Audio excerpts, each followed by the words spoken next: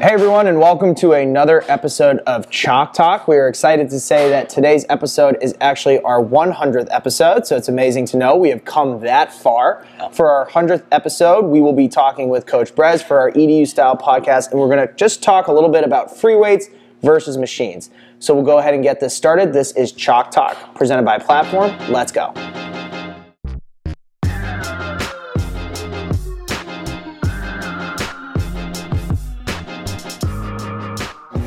All right, as I said, our 100th episode. Happy 100th episode, Coach Brez. Thank you. That's pretty wild. I didn't know that, actually. Yep, so there have been a lot of episodes, many with the two of us, many with a lot of different teachers and coaches, so we're excited to be continuing the conversation and celebrate our 100th episode. So we are going to talk about something that is a pretty old school debate and something that's probably a little bit more pervasive in physical education, and that is free weights versus machines.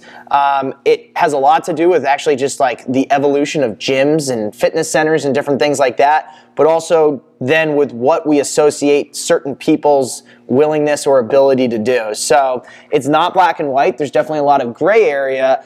Let's first probably start off to define what we're sort of talking about in those two buckets of free weights versus machines. I think most people will sort of know, but for the sake of the conversation, we'll kind of get out there and define the two buckets before we jump in. Yeah, that's fair, because it is like a crazy old debate and it's raged for decades, but I'm sure most people understand, at least visually in their head, what they think about in terms of free weights versus machines. But to kind of sum it up as it pertains to the discussion we'll have today, you can think of free weights is anything that allows you to load a movement pattern. So what I mean by that is it's an external object that can add intensity to a movement that requires your body to stabilize that load while doing whatever work you are being prescribed or asked to do. So a dumbbell, a barbell, a medicine ball, something that is basically added onto your body, but your body is not locked into any one movement pattern. Gotcha. And I think that's a good delineation. Sometimes we just think about barbells and dumbbells, but med balls, kettlebells, different things that are loaded. And like you said, I always remember thinking back to it of just things that you actually have to like really control. And they used to, way back, and you're probably going to get into this, talk about like, it's not just that targeted muscle, it's all the little different muscles stabilizing things and doing things along the way, which is kind of a perfect lead into what machines are. Probably a little bit more targeted. We can picture some of the machines that are in fitness centers, in gymnasiums, in places that people go well past middle school or high school into their regular routines of maybe things that are actually a little bit more. A lot of times I think of it as targeted, but I'll let you kind of jump in and what that definition is as well. No, yeah, you're spot on. I mean, when we're talking machines, we're talking about any apparatus that locks you into a fixed range of motion in which you are isolating a muscle or maybe a handful of muscles, and you're focusing on exerting force with just those muscles, while the machine keeps basically the rest of your body locked in place and does basically the stabilization for you. Yep. So you can think of a direct juxtaposition of that air squat that becomes a goblet squat because you can use a free weight. You can load it up, like you said, goblet or dumbbell, barbell, weight vest, whatever. If you want to work the quads per se, you might hit a machine, which would be like your leg extension, leg curl, in which the body is fixed and you are just moving about the knee joint, and the force is only being exerted by either the quad or the hamstring. Yep, absolutely. And other examples that I think a lot of people could think about are like a lat pull down or a cable row or things like that. We all had probably different machines that we're used to seeing or anything else. Good definitions going into the larger conversation, because, there are people that would probably say, free weights are for these types of people and machines are for these types of people. So I think it's probably worth sort of getting into some of the pros and cons of both. And then we can sort of talk about, probably towards the end of the conversation, the practicality of, for a lot of us, high school weight rooms or gymnasiums or fitness centers. So let's start with free weights.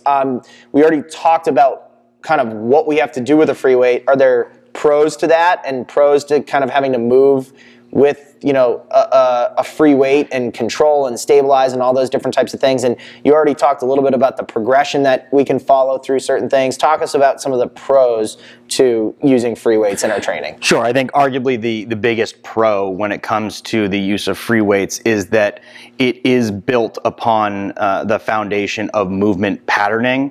So instead of being locked into a machine and isolating a muscle, you are both learning and developing an entire movement pattern, say the squat, say the hip hinge, or whatever the case may be. And that's obviously more relevant to a lot of life or performance on a field of competition. So, we obviously have spent a lot of time talking about the importance of the foundational human movements. So obviously that's a big check in the box of, why free weights are a great tool, because you can just take human movement, add intensity to it, and develop from there. Mm-hmm. And as you said, I think important to note is that, we think of squat as a lower body, or more specifically like a leg exercise, and even more specifically kind of quad dominant.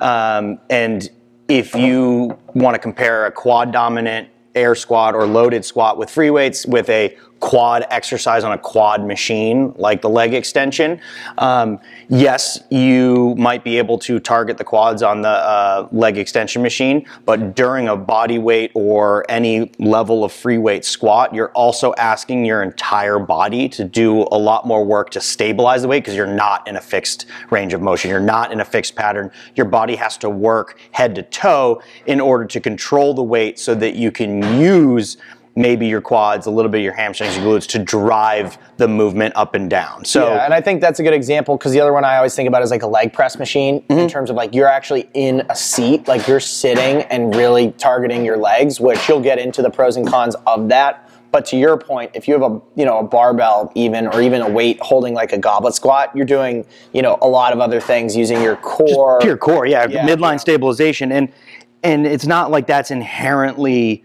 better to, like, midline stabilization is required to do something to work your legs. But if you're going to work your legs, bang for buck would tell you it's easier to also do other things at the same time. You only have so much time to do a workout.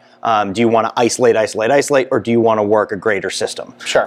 So that's definitely positive. I think because of that, right, if you think about the difference in total work done, right, just literal work in the physics sense, you're going to have more work done by the body doing a set of, front squats versus the leg press machine.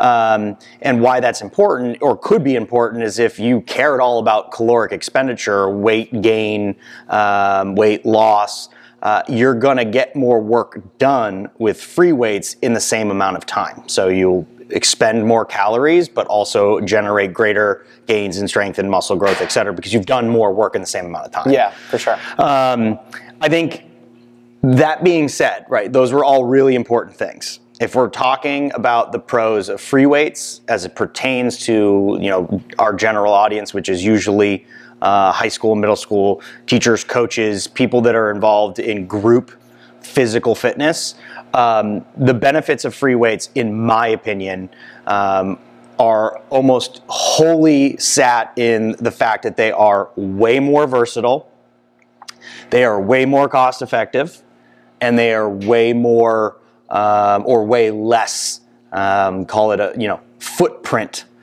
taking within your gym. Mm-hmm. So you can buy a ton of dumbbells and do every movement pattern you could possibly want. If you buy one leg press, leg curl, leg extension, yes, you can do a great hamstring targeted exercise, but that's the only thing you can do with that piece of equipment. Yeah. And now it sits in your gym. So versatility, creativity, and then also, they take up a far less space and can be moved. So yeah, I think that's a good efficiency point. With groups. Yeah, I think that's a good point. And we talked a lot about the evolution of things. Like there was a time where machines were super prevalent and people were using them probably more than they are now. And there are a lot of gyms that have almost come full circle and have been kind of pulling them out, saying, well, now we have more room, and with a single set of dumbbells or kettlebells or med balls, we can get a lot more done. Yep. We can be efficient. We can get that like bang for your buck in terms of also, we don't really have to service those. We don't have to make sure all the cables are lubed up and things like that. And I don't want to put the cart before the horse. But I think that's all totally fair. What would you say, just from a perspective, though, of some of the reasons why there would be cons to them? From a physical education perspective or just, a student perspective, like, is there anything that would say, all right, well, there are some things to consider that free weights aren't always like the, sells, buy. Well, yeah, it's, there are cons to everything, right? And I think it's important to note that like machines didn't just come up out of nowhere for no reason. They were in response to very real considerations that people thought of as maybe the cons or a more, I think, appropriately for this particular conversation, like the barriers to entry for free weights. In a free weight environment, you have to first learn a competent movement pattern before you can add weight, right? So you actually have to go learn things like air squats and push-ups before you can load them with some sort of intensity. Machines are very attractive for beginners because you can just jump right in and start loading up a movement pattern because you are fixed. It can't do anything but the movement pattern that it's asking you to do. And so it's a little bit more palatable to a first timer in the gym, especially if you are on your own. So like understand, this came the rise from commercial gyms, and most people walk into a commercial gym, they don't have a coach that's running them through start to finish. So it became very easy to say, well, like machines are easier for new beginners. Right, there's a lower kind of threshold for entry, especially for someone that's like, I do want to incorporate weights and things like that. The machine allowed for people to kind of dive into that a little bit sooner. Exactly. And then I think, related to that, and I'm going to come back to that point in a second, related to that is if you are alone and you are walking into a commercial gym for the first time, it's very easy to get a quick, effective workout. You just walk one machine to the next. You're not pulling equipment, putting equipment. You're just moving a pin and moving from station to station. Sure. That being said, I think that is worth noting that while those are technically the con side of free weights, we're not talking about the beginner that's walking into a commercial gym on their own and just trying to figure things out. We're talking about big groups of people that are not just looking to work out, but trying to learn movement, fitness, and wellness. Yeah. And it's not necessarily a bad thing that you have to learn unloaded movement before you jump into intensity. Yeah, and I think that some people would probably say, well, and we talked about this in previous episodes, but there's a potential to get hurt, or there's a potential to do things incorrectly, or what if you don't have a spotter, or all those different things in terms of the cons of free weights. Yep. But that's also in the understanding that people are maybe working out on their own, or they haven't been taught or anything else like that. And a lot of these settings, if we have kind of a blank slate and an opportunity, a lot of those cons we can almost mitigate by saying, well, we're going to start with foundational movements, and then we're going to load very lightly, and we're going to kind of help on-ramp people into not only doing it safely, but feeling comfortable with those free weight apparatuses that, we're not talking about the 25-year-old that's decided they want to start training for the first time. Right. We're talking about a lot of middle school, maybe high school kids that we're trying to say, what's the most effective way to set them up for kind of a lifelong introduction? Well, and I think what's unfortunate is that, as you stated, that low barrier to entry in terms of just being able to jump in and do something has been conflated with the idea that it's safer. But if you haven't seen the Instagram or social media fails of people on leg press machines and Smith machines squatting and benching, look, the potential for injury in the most literal sense, like just hurting yourself in some way, exists the moment you walk out the door every day. But it's not inherently worse if you learn free weights versus machines. Yeah. I mean, you could go do too much on anything physically and potentially risk the injury. So I do want to mention that, like, yeah, you can just jump in as a newbie and perform a movement with weight because you don't have to learn anything. Yep. But it isn't necessarily safer. Sure. If that makes sense. Yeah, for sure. I think all of those things are pretty fair. I think we've done a good job on the free weight side, and we've really kind of blended them. It's hard not to kind of separate them completely. So without being totally repetitive, let's actually transition to machines and maybe make the case for them. We've already given a few examples as to why certain people might use them, or they might say, that's a pro to it. One of the big ones is always that intimidation factor, like we've talked about. It's easy to sort of look at a machine and know, like, I know what I can do here. It's like I can't screw it up. And a lot of times they have a picture, like this is what you're doing, this is the muscle you're targeting, you know, and all of those different types of things. What are some of the other pros that you see or the arguments you've heard over the years be made for this is why we would be pro machine, either at the high school level, middle school level, or just in general? Yeah, well, there are very real pros to machines, and it doesn't have to be like a mutually exclusive argument. You don't have to be pro machine, but you can be pro things to do with machines. Yep. And there are a couple of reasons that machines can be superior in certain situations. The first is they are highly, highly effective at isolating a very specific muscle or set of muscles or joint, right? And without requiring the rest of the body to do something. And so that lends itself very, very well to the idea of rehabilitation from injury. Yeah. So if you are coming back from an ACL injury and you're trying to strengthen the quads and hamstrings of, you know, either leg, let's say you're working out with the leg that isn't been operated on, but you can't really do anything because the right leg's in a full brace, like, or maybe it's just not able to be load bearing yet. Yeah. You might be able to do things with machines that allow you to work the other side of your body or other parts of your body without requiring that stabilization, that full body work. Yeah, I think the injury perspective is a good one in that, like, hey, I can't really move around, or I just need to be able to be like seated, or I don't have the ability to, like you said it earlier, load and unload weights because I'm on crutches or whatever it may be. Machines have a good purpose if, you know, you just have to switch the plug and the weight or anything like that. There's that value to it. Plus the ability to target specifically in the sense of if you want to work the actual injured leg to come back from an injury, you can say, I know I need specific work on my quads and hamstrings on that leg, and I need to target them directly. Yep. And so you can sit down and do that, and not worry about like a greater, you know, movement pattern where you're going to maybe compensate because you can't tell that you're shifting in one side or the other. You are just saying like, no, my right quads, my right hamstrings need work. Yeah, and I think that leads into probably the next one you were going to get to a little bit, is that a lot of times the machines actually do guide that movement pattern that we're looking for, especially, again, back to injury. Sometimes, you know, we talk about it all the time. Like, you know, I've had a broken foot. I kind of make up for a few things on the other leg because this foot was always a little bit weaker. Yeah. And that's in the free weight perspective. Now, if I had a machine that basically telling me like, nope, both legs have to go this way, both legs have to come back down, it would maybe correct some of those things. Or Well, it's just you really can't fail the movement. So what that's useful for, and this is why like it's a big part of bodybuilding, you know, training at or near failure, whether or not that's appropriate scientifically, we're not sure, but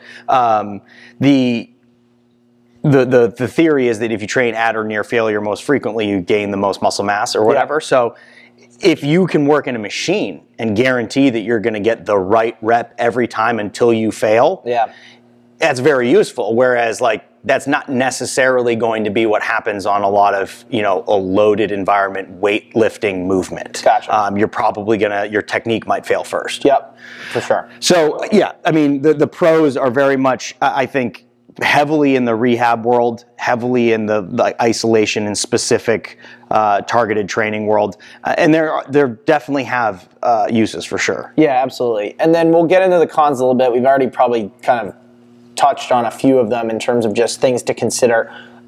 One of them is that you mentioned a lot of times you can move through a workout as one person through machines very quickly, but I think probably not the case for, you know, a big group of PE students if they all have to use the assisted pull-up machine, right? Or, you know, I use that one because that one was one that I got into with a school that I was working with and was trying to figure out, should we get a bunch of bands so that kids can do assisted pull-ups that way, or is it worth buying a assisted pull-up machine? And the case was made for both, and I think the intimidation factor and things like that, and it was like, all right, we had like a really good discussion about it, but it was just one of those things where it was like, well, if 10 kids have to go use that machine, how's it going to happen? How's it going to flow? So, well, not only how's it going to flow, but like how do you actually make that a part of what you do in class on any given day, let alone regularly, if the difference is one, and I do mean massive machine that cannot be moved, or 10 small rubber bands that can be attached to anything for other reasons and that reason and can be used all at the same time.